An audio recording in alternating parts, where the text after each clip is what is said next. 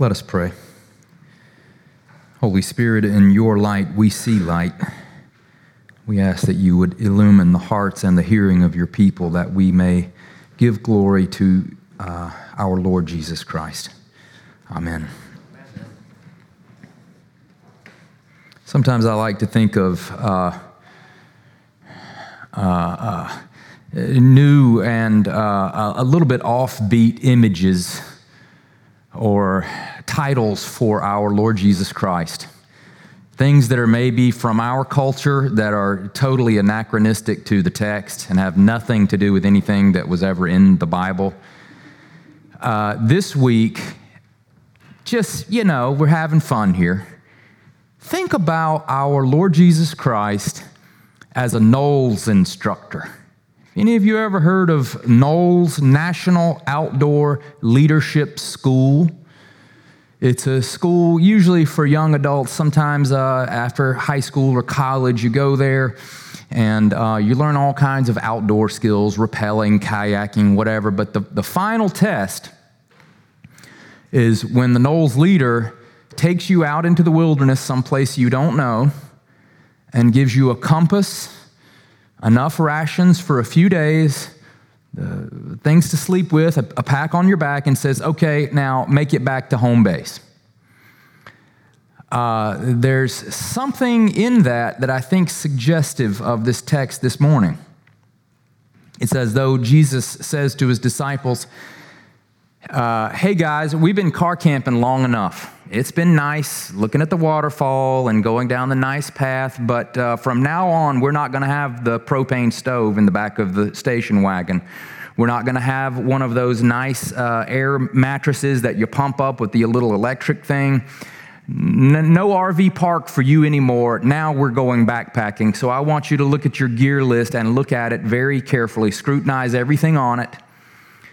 You're only going to have a few things. No extra bag, no bag filled with bags, no extra money purse, no extra shoes. You don't need camp shoes. Don't take that stuff. Get lean, get ready, get lightweight. I'm sending you out. Is this a kind of kingdom minimalism that Jesus is pushing on us, the gospel of decluttering? If it were, that would probably be word enough for many of us. I don't know if you've ever seen the numbers, but we're told by the American Self-Storage Association that there is more than 2.3 billion square feet of self-storage in this country alone. That's enough. I'll do the math for you. That's enough for every man, woman, and child in this country to have 7 square feet of storage to their very selves. Every one of us could lie down and have a nap in a self-storage facility at the same time. Some of us need to hear that word, like, hey, what have you got and what's it for? But while minimalism might be a pretty good idea on its own, Jesus isn't here giving us a command for how to live our lives at all times and all places. As a matter of fact, there's a point later in the Gospel of Luke where he says, hey, if you don't have enough stuff, you might want to go out and buy it. If you have an extra coat, bring that along because it's going to get rough. No, for Jesus and his disciples here in the Gospel of Luke at this stage, the things that we are to carry have everything to do with the mission that we're being sent on. All through this middle section of the Gospel of Luke, Jesus has been continuously empowering his disciples to go out and do the very things that he has been doing. He teaches them, he coaches them up, he gives them wisdom and knowledge, a good word of encouragement. And as he says here in the 10th chapter, he says, I'm sending you to all the places that I myself intend to go. And the point about what the disciples have or doesn't have is less about what sparks joy in their own personal journey and more about how he is involving them in his mission. It's his mission. And not only that, but he gives them a word of warning. This mission that I'm sending you on is no walk in the park. As we've seen at the very end of this story, this mission is sending his disciples out into a kind of cosmic battle. Notice the last verse, toward the end at least, his disciples say, Lord, we spoke peace, we said the kingdom is near, and wow, we didn't realize it, but we were actually doing battle against the very demons and the forces of evil. The mission that Jesus sends us into also means war.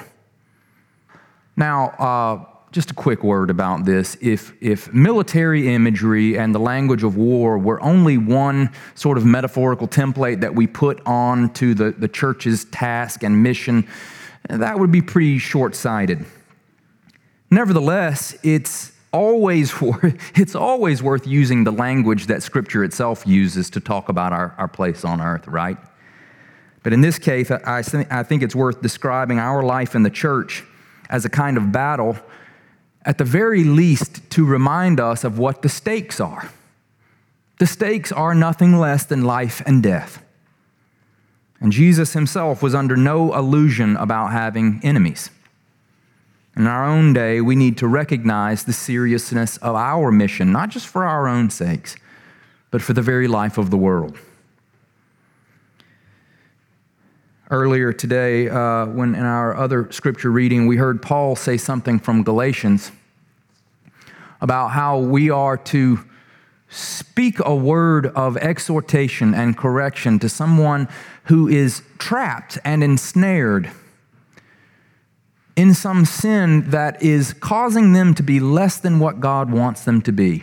And that's an awfully strange word that doesn't make a lot of sense insofar as it extends to our life as isolated people. But if we are on a mission together, if we're being sent out like members of a military unit who have a job to do, well, then the discipline that is required for the mission sort of comes into starker focus, doesn't it?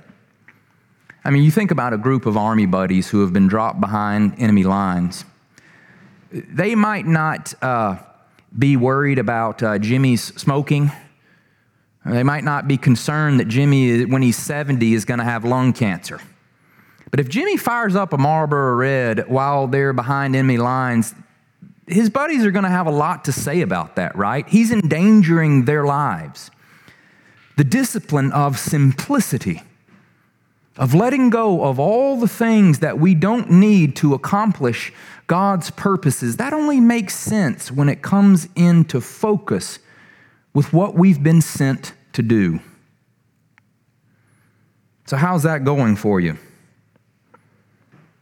I wonder, don't raise your hands. I wonder if any of you have ever had someone in your church exhort you or encourage you as it relates to the things that you have and do not have as you go about the work of God. I mean, it's almost too weird to even think about that a brother or sister in Christ would say to you, boy, I've noticed the things that you're consuming, and I'm worried because we have a mission to do. How's that going for us, church? After all, are we on a mission together? Do we think of our church as a unit on mission? Or do we think of our church as something that's more like a mess hall? Now, I want to explore this difference between mission and mess hall for just a few minutes as we talk about our life together and the way that we image the work of the church together. Because unfortunately, I think a lot of contemporary church culture inadvertently draws us into a kind of gospel of maximalism, not minimalism. More people, more stuff, more money, more busyness going on. And we have, fortunately, this word from Jesus that draws us into his mission and asks us, do you really need all that stuff? So, first, what is the stuff that we're talking about? Now, Jesus was literally telling his literal disciples not to take a literal extra coat. But in the church, the stuff that we come into the church to get and to use, those are spiritual realities. We talk about the presence of our Lord Jesus Christ in his body and blood at the table. Maybe the things that we carry through our lives are the presence of Christ that we reconnect with in the church. Maybe it's a sense of joy or peace or any of the fruits of the Spirit that we talked about last week. Those are the things that we come to church for, but how we carry them, how we possess them, how we utilize them has everything to do with whether or not we're in mission or whether we're coming to the mess hall. So a mess hall, is it's like the cafeteria of an army base, right? A mess hall is an institution that dispenses its goods to a select constituency. There's probably somebody at the door who makes you flash an ID card to get in, and once you're in, once you have the credentials, you're in. But think about how different that is than a mission. A mission is a group of people who belong together not because they flash a badge, but because they are doing common work together. In a mission, people are on the move. They're not just doled out a dollop of potatoes because they happen to be in line.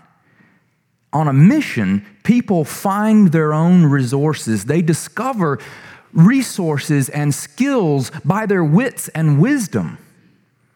In a mess hall, it's a buffet style, right? Well, I like that kind of music, and I really enjoy, I like sermons that tell a lot of stories. I like Anglicanism because I was an English major, and I've always been kind of a poetic soul, and I enjoy that kind of lofted liturgical literature. I'll have a little of this, and a little of this, and a little of, that's not a church on mission.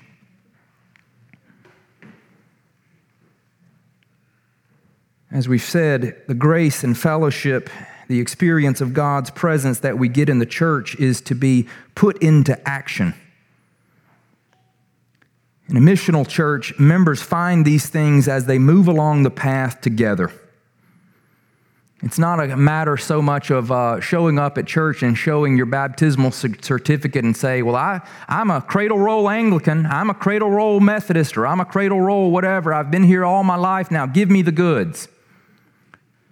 I'm not here to do anything to go out into the world in Jesus' name. Just show me the salvation, baby. I actually thought as I was writing this sermon, since we're in kind of an ironic, hipster-like town in Athens, our church T-shirts should be ironic and kind of hipsterish, and they should just say, St. Thomas, I'm just here for the salvation. And then when somebody's like, what does that mean? She's like, it's ironic, you wouldn't get it. Just show me the salvation, baby. I don't want to participate in it. I don't want to get my life in line with the grain of the universe. I just want to be handed stuff. I need you to make me feel a certain way. And when I get worn down by living life as normal, I'll come back in here and y'all will charge me up again. So I ask you, is St. Thomas a missional church or a mess hall church? The staff, the preachers, the deacons, we could talk till we're blue in the face. The answer to that question is up to you. You see, Jesus' power always goes out from himself, whether or not he was raising someone from the dead, healing a sick person, or empowering his disciples. His power never stayed up on high. It always flowed out to others. And the power of his word that we acclaim in this pulpit, it has to go out the door through you. So I ask you, do you want to be part of a mission or do you want to come to the mess hall? And I put this question so sharply, not because I don't think that we're succeeding as a church, but because I think we are. Later this week, Father Daniel is going to send out a sort of, 6-month update for the year 2022 by the numbers. Here's how we're doing. And by the numbers, we celebrate what God has done. Last week, we thought it was going to be a low Sunday. We had 150. That was like Easter last year. Normally, people come in 5 minutes late. They have a hard time finding a place to sit, right? Pretty soon, we're going to be bursting at the seams and looking for what God wants to do for us next. It's very encouraging to see what God has done through the likes of me and you. And we give God the glory. We praise the Lord that God sent Father Daniel here to this town because Daniel saw that the field was white with harvest. And that's all very good. But in this season of growth and harvest, I urge you, brothers and sisters, to remember the mission. Especially as we enter this season of growth and think about what comes next for us. Yeah, sure, we need more pews. Why do we need more pews? Because we need more people. Do we need more people so we can feel good about how many people we have, or because we need more people out in the world doing the mission? The measure of our faithfulness is not about whether or not we have the stuff. The measure of our faithfulness is about whether God has come near to us and sent us forth in His name. So what does all this mean for what you carry on the mission? For where you go and how long you stay there? We're going to talk about that for you personally, but first I think we can sketch, we can make a couple of sketches, like broad outlines from this text at least, about Jesus' instructions for what mission in His name looks like. First of all, anytime we're out on mission with Jesus, it will be a fragile mission. We talk a lot about going forth in the power of the Spirit and the truth of God's Word and how that empowers us. But here we see a group of 70 disciples that Jesus says will be sent out like sheep among wolves. Let's be clear, no matter how much militaristic imagery we use, we are never the wolves in the church. We're always sheep. We are sheep who rely on the good shepherd, and that's not a very flattering picture, is it? But it's a fact. And in the church, I exhort you to be on guard against all strategies by which the church would try to assure herself that she doesn't need a shepherd because things are going fine. Thank you very much. Let us not rejoice merely when Christians gain control of powerful secular institutions. Rejoice instead that you have a good shepherd. And notice how Jesus' instructions about the fragility of the mission extend in even the way that they're to go about receiving hospitality. First of all, in this image, Christians aren't the ones giving hospitality, as important as that may be. No, the fledgling church, always in danger of being overpowered by the world, the flesh, and the devil, the little church, the little ship of Zion, it goes out into the world needing to be protected from the storms that rage all around. So Jesus says, I want to talk to you a little bit about being a guest.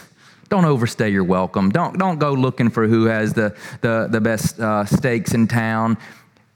Speak peace. Speak the nearness of the kingdom and receive what you're given. We're a pilgrim people dependent upon the kindness of strangers. And Jesus sends us out into places that may not receive our peace. And that's not only a warning and an exhortation, it also ought to be good news for us. Jesus says, you go to some towns and you say, peace be with you, and they welcome you, great. You go to some towns, you say, peace be with you, and they say, get out of here, Christian. That's really good news. For those of you who would go out this door and try to do things in the name of Jesus, if it doesn't work out, stop whining. It's not your mission.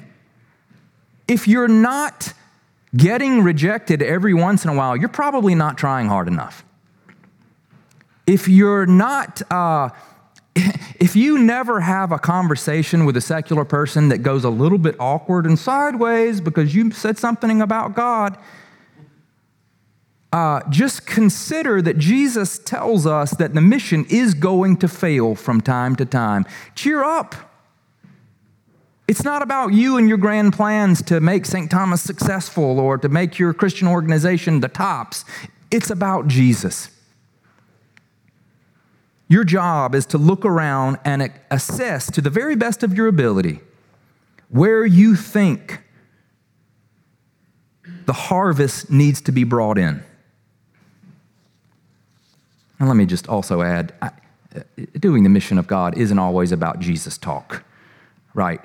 I mean, occasionally, yeah, sure, make it awkward. But if you're regularly making it awkward such that you don't have any non-believing friends, that's also a problem. So with this sketch of the mission, I encourage you, really, it's up to you to fill in the details of what that looks like in your life. No matter who you are or what you do, you are empowered by Christ to say something in your everyday life.